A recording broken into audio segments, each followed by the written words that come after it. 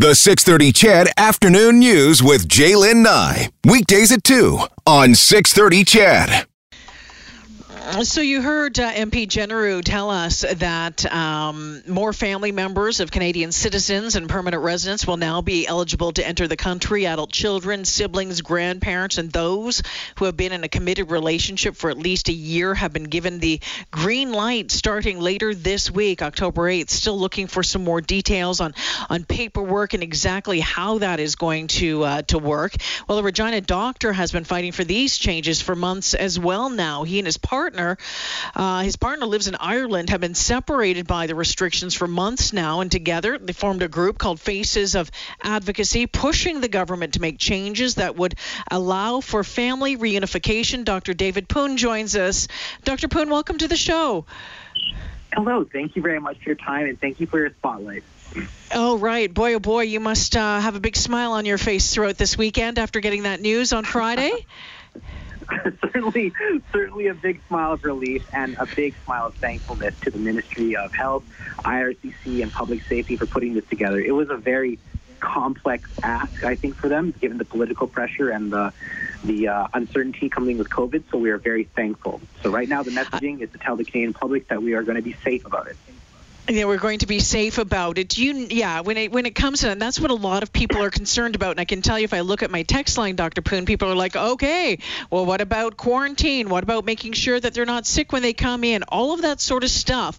What do you know about those regulations and how this will unfold? You know, I'm glad that you talked about the text line because I want to speak to your viewers directly about this.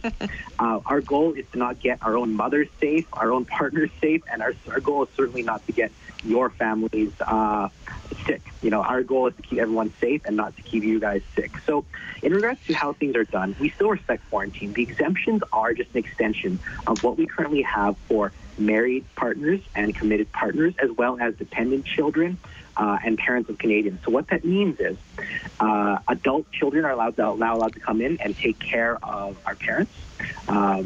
Committed partners are allowed to come in, for example, snowbirds. But it still means that we're quarantined. It still means that we're following public health safety guidelines. And it still means we follow what the border agent tells us to do. Okay, very good. Now, can you just share a little bit about your story? Because, I mean, this wasn't something that you took up just on a whim. I mean, you've been living this for the past number of months. Well, my story is not nearly as important, but thank you for asking. In short, I have a partner in Ireland. She is a committed partner, but we are not married, and we don't follow the definition of common law, which is 1 year continuous living. But more importantly, were the stories of mothers who are sick in Canada, and their adult children couldn't be with them. Or a sick fiance, and then the partner couldn't come and be with them in Canada, take care of them. Breastfeeding mothers being potentially separated from their children. These were the major issues. So yes, I do have a stake in this, but the faces of advocacy are to advocate for those who cannot, and that's why we're here. And it was amazing to see how many people came forward with a story that said, you know what, I need some help. I can't believe I can't get to see my loved one. I mean, this advocacy group grew very quickly, didn't it? Well, if you take from May the 21st when we began, and now we're at 7,500 people, there has been amazing growth. But quick is not how I would describe it. It was a lot of work, a lot of expansion, and also, given the amount of pain that these people are going through, this is not a group we want that big.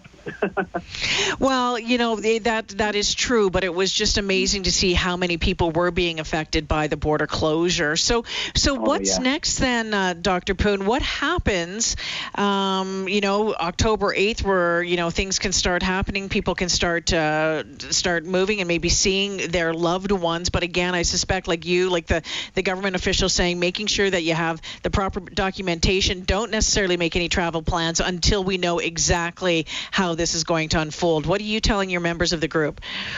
So there are two things that I tell the members of the group, and please call me David, but thank you for your time. So number one, on October the 8th, we'll find out the exact affidavit. So I tell this not only for my group members, but also the Canadian public.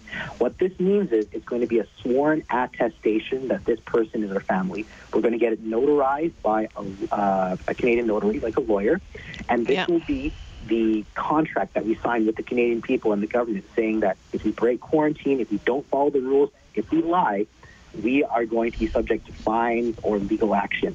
That is how serious we're taking this. We're going to keep Canadians safe.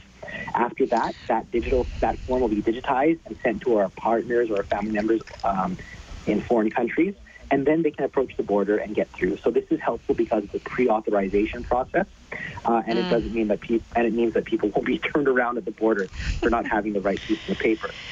The second part, though, is anyone who is feeling left out of the current exemptions, the Faces of Advocacy will be there to help reunite families.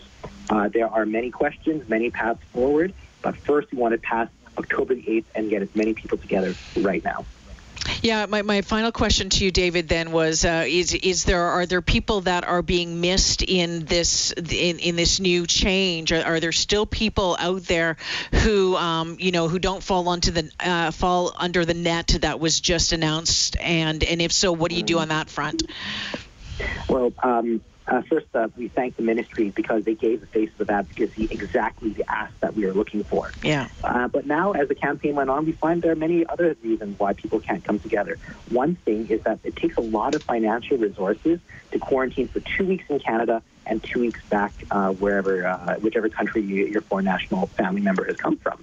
And so we're wondering if there are ways that might be able to be safe but also make allowances for other groups. So, for example, a Canadian can come to Canada and leave within 3 or 4 days. So we're wondering whether or not a foreign national who currently has to stay for at least 15 days, can they have a shorter stay while the Canadian family member quarantines for the full 14 days?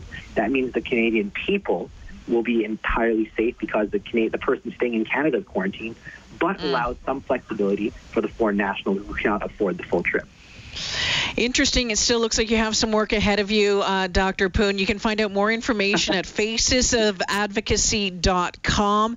Thank you for joining me this afternoon, and great work. Thank you so much. And to all listeners, we'll keep Canadians safe.